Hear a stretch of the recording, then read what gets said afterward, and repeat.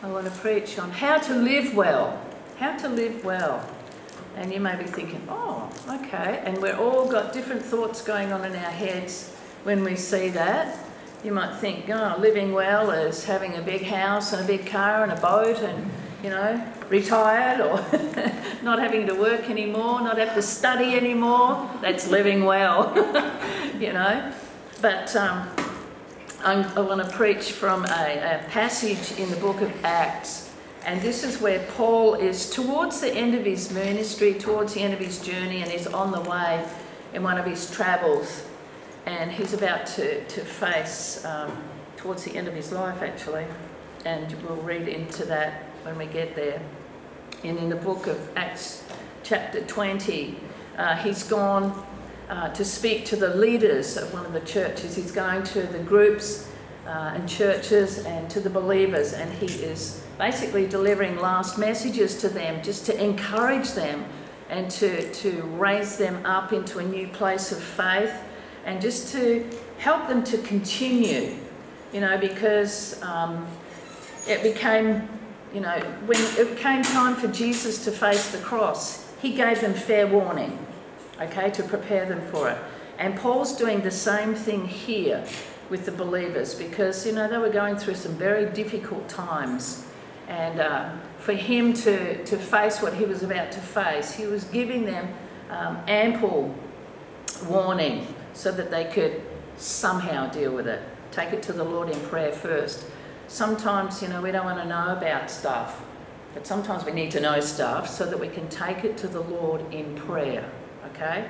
So I want to encourage us with this word. So it says, in Ephesus he called for the elders of the church, and when they had come to him, he said to them, you know, from the first day that I came to Asia, in what manner I always lived among you. So I'm going to take this through verse by verse. So he's basically saying, from the first day that I came to Asia, like when I first started out on my missions trips, when my journeys for the Lord, for my preaching itinerary actually started and I began to travel for the Lord, he said, from that time, you know, from the first day, in what manner I always lived among you. He's basically saying, you know that I've been a good witness.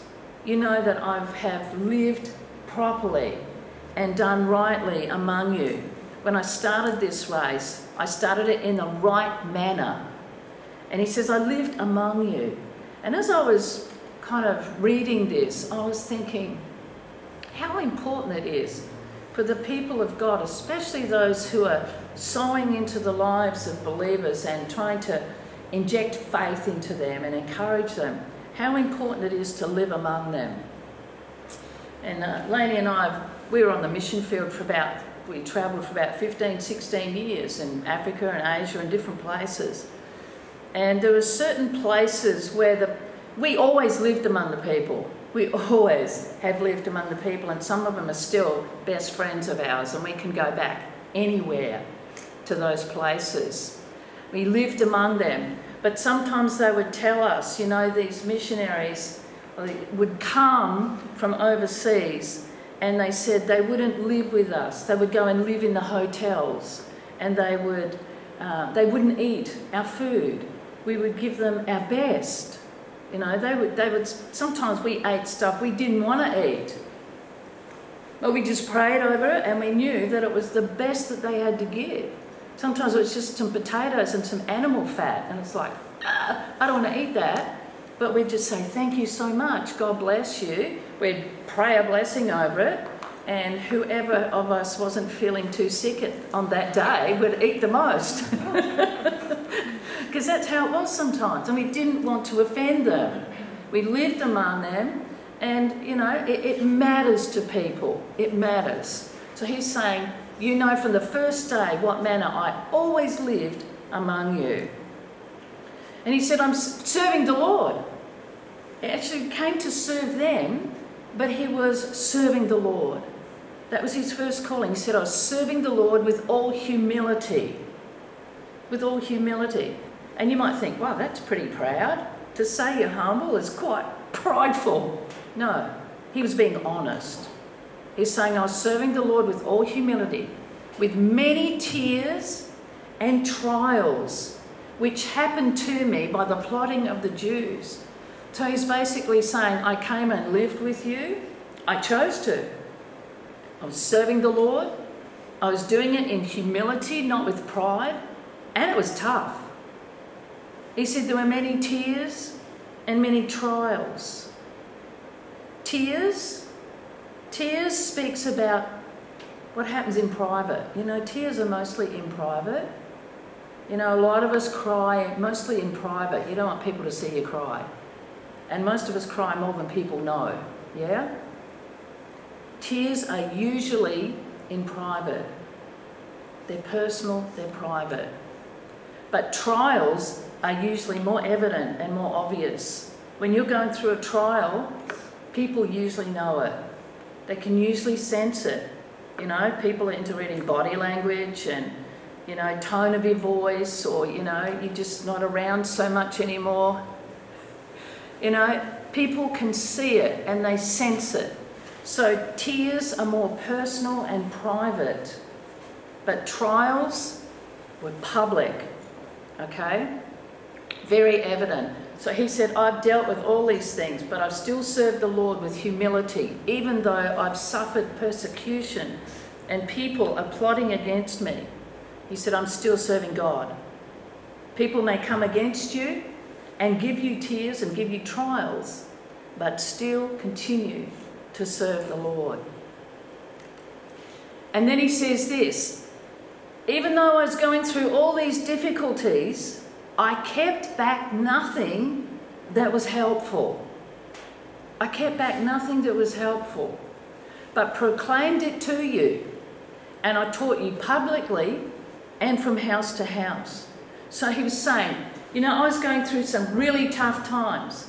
I was crying in private. I was being challenged in public and persecuted, but I didn't keep anything back. I didn't think, oh, I better not say too much because I get in more trouble. He didn't do that. He said, I kept back nothing that was helpful to you. He wanted to do everything he could to equip them and to help them so that they could continue on like he was continuing on, so that their faith would remain. He said, I proclaimed it to you. In other words, I told you and I taught you. You know, some people can tell you, but they don't teach you. I think there's probably nothing more frustrating sometimes than somebody tells you something, but they don't teach you how to do it. Okay? Go and make me a cup of coffee. I don't know how to make a coffee. No one taught me. You know, they tell you what to do, but they don't teach you how to do it. So he was preparing. He said, I didn't hold anything back. I wanted to help you as much as I could. I told you publicly, and I taught you as well privately. So in big groups and in small groups, from house to house. You know, some people, sad to say right now, he was a wonderful, wonderful apostle, a wonderful leader, a wonderful example. But sadly, there are some these days who would never do this. They might proclaim, but they'll do it for a price. They won't even come and preach unless you give them a certain amount of money to come. Yeah? Sad but true. They would never go to a person's house and teach them. Just a few people. What, you got 6 people? No way. You know? Too small. Because they think too big. But he said, I hold nothing back. I just want to help you. I will tell you. I will teach you. And he's saying, this is what I've done. This is what I've done. He's trying to teach them to do what he has done. And he said, I've testified to Jews and also to Greeks. Everybody. He didn't just say, look, you know what, I'll share the gospel only with Indians or Asians, but not Africans and not Australians. He didn't do that. He said everybody. Everybody needs the Lord. They all need the gospel. He testified to Jews and to Greeks, Jews and non-Jews. Jews and Gentiles, okay? What did he tell them? You need to repent. Repentance towards God and faith towards our Lord Jesus Christ. He taught them what they needed to inherit eternity, to be right with God. To repent, that means to turn from your ways. Turn from your ways. Turn towards God. Repent and have faith. That's what it says in Romans 10. If you believe in your heart, you confess with your mouth, you believe, you repent, you will be saved. You will be saved. That's what he was preaching about. Salvation of the soul, our eternal destiny. And he says, see, I've done all these things and now look. I sound so successful, but look, now I go bound in the Spirit to Jerusalem. He's going as a prisoner. Of course he's not bound right then, but he is bound by the will of God, by the call of God for his life.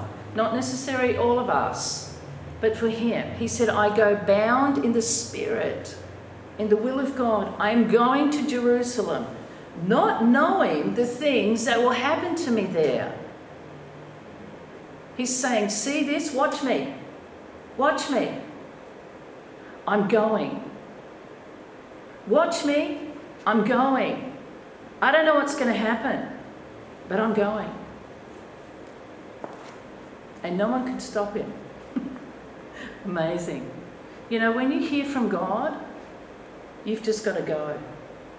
You've just got to do what he calls you to do, even if you don't know what's going to happen. He said, I don't know what's going to happen while I get there. If I stay here, I can probably predict what's going to happen to me. Just like you. If you stay where you are, you can probably predict right now what's going to happen to you. But if God says, I want you to go there, without telling you too much, are you going to go? He said, I'm going. I'm going. Not knowing the things that'll happen to me there. Watch me, guys. Watch me. Except this. He did know this. He said, I don't know what's going to happen, but he said, I do know this. The Holy Spirit testifies in every city. He'd gone to so many cities on this journey. Now he's in Ephesus. He said, the Holy Spirit testifies in every city, saying that chains and tribulations await me. Wow. That's not good news. That's not good news. If you go there, bad stuff's going to happen. Are you going to go?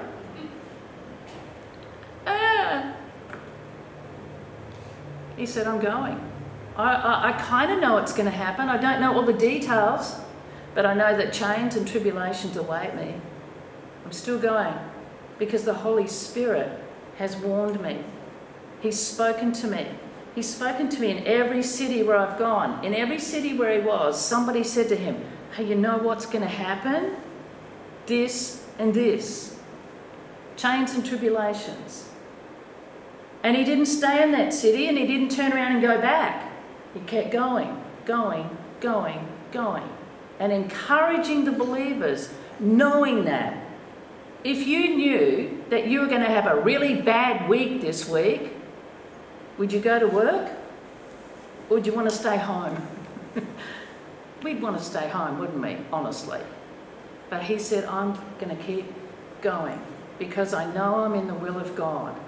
God's always been with me and he always will be, no matter what. He's been through stuff before. He's been shipwrecked. He's been beaten. He's been almost dead. And God has been with him and raised him up and been there. So he said, I'm going.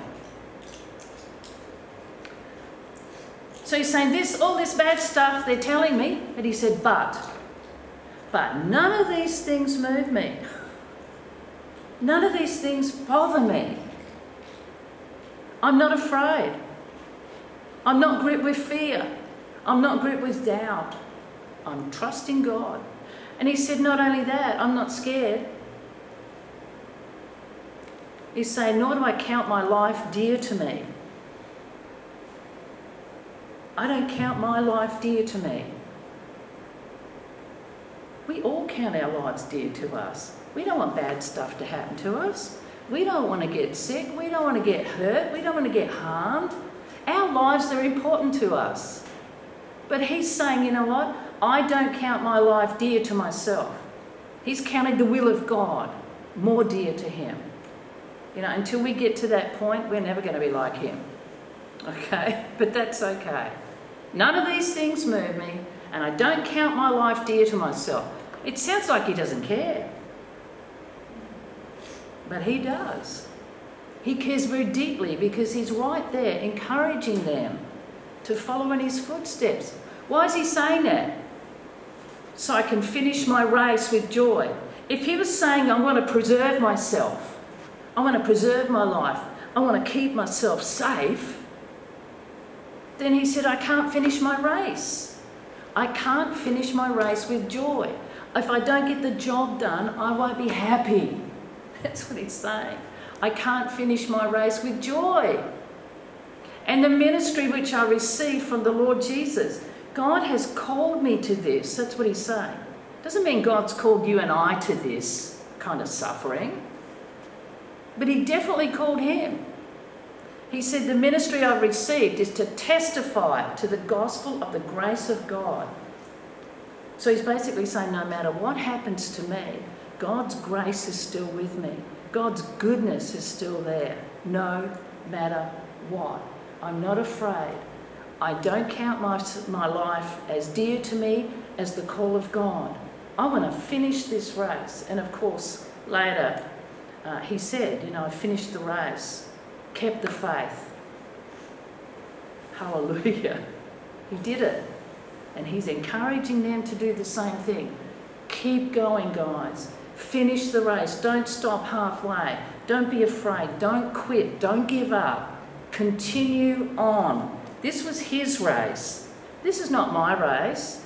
And it's not your race. My race is my race. Your race is your race. Your race is your race. This was his race. This was his call. Okay?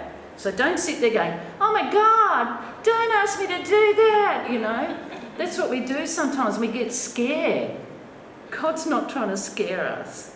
He's trying to say, you know, Matt, you know what? No matter what, whatever you face, you can have faith. You can have courage. The grace of God will carry you through. That's what he's saying. And this is what he's saying too. How do I live? How have I been able to live this strong? Because he was focused on God. He said, I have coveted no one's silver or gold or apparel. He's kept his eyes on the prize of the call of God. He hasn't looked at worldly things, money, stuff, clothes, brand names, the best of this, the best of that. He said, I didn't want any of that stuff. I just wanted what I needed. I have coveted no one's silver or gold or apparel. And he says, yes, you yourselves know. He's saying, I wasn't looking for stuff. He's saying, you know what? You yourselves know that these hands have provided for my necessities and for those who were with me. I don't know why those lights keep coming on. Praise the Lord. Maybe the angels appealed. But he said, these hands have provided for my necessities. In other words, I'm not afraid of hard work. I'm not afraid to work hard. I have provided. I haven't bludged off anyone. I haven't begged for anything. I've worked hard. These hands have worked hard. When he wasn't preaching the gospel, he was a tent maker, making tents, working hard, okay? He said, these hands have worked hard. Jesus was a carpenter. They were hard workers. They were diligent and hard working. And sometimes, you know, I hear people say, oh, I just want to retire by the time I'm 40. It's like, good luck with that.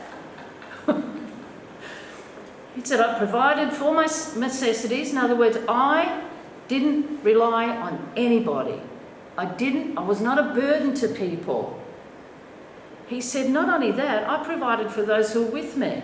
those who were travelling with him, those who were his friends, those who were around him. He was generous. He was hardworking, he was diligent, and he was generous. He wasn't some ooky, spooky kind of apostle who was holier than thou. He was not like that. He was a down-to-earth, hardworking guy. And he said this, I've shown you in every way. I've shown you in every way, by labouring like this, that you must support the weak. So he's basically saying, if you're a hard worker, you're diligent, you're generous, you're strong. You're strong. Because you can support yourself and you can help support others. And then he says this, and we've heard this many times, and remember the words of the Lord Jesus, that he said it's more blessed to give than to receive. That was the last thing that he left them with then. So this was his message, how to live your life well. From the beginning, he was saying basically, be consistent, keep going. You're not always going to know what's going to happen, but keep going. God will bring you through every situation. Don't be gripped by fear, but have faith. Make a choice. I'm not going to let this thing grip me with fear. I'm going to have faith. God's being with me. God's going to continue to be with me. Okay? And he's saying, don't be distracted and don't be greedy for worldly stuff. Keep your eye on the prize. Do what God has called you to do. Do it your way. Work your way. Work with the Lord. Walk with the Lord. And then he's saying, the blessing is with those who are generous. The blessing is with those who are generous. And the last verse I want to go to is back in the Old Testament. And this was what the Lord spoke to the children of God. You shall walk in all the ways which the Lord your God has commanded you. Now he's speaking this to a nation, but I bring it down to a personal level. Walk in all the ways which the Lord your God has commanded you, that you may live, and that it may be well with you, and that you may prolong your days in the land which you shall possess.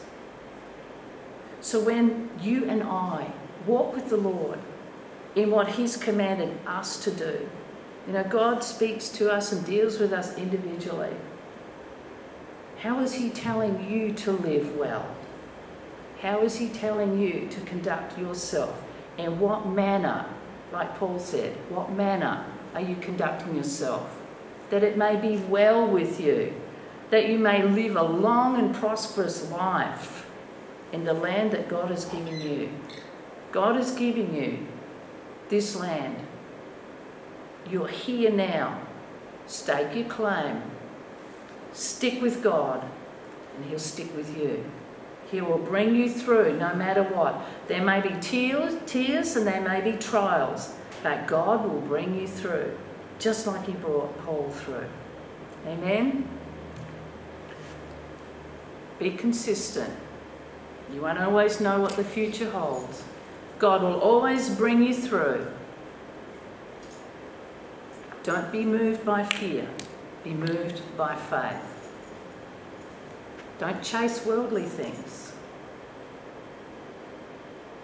I can't even read that. Be obedient and diligent.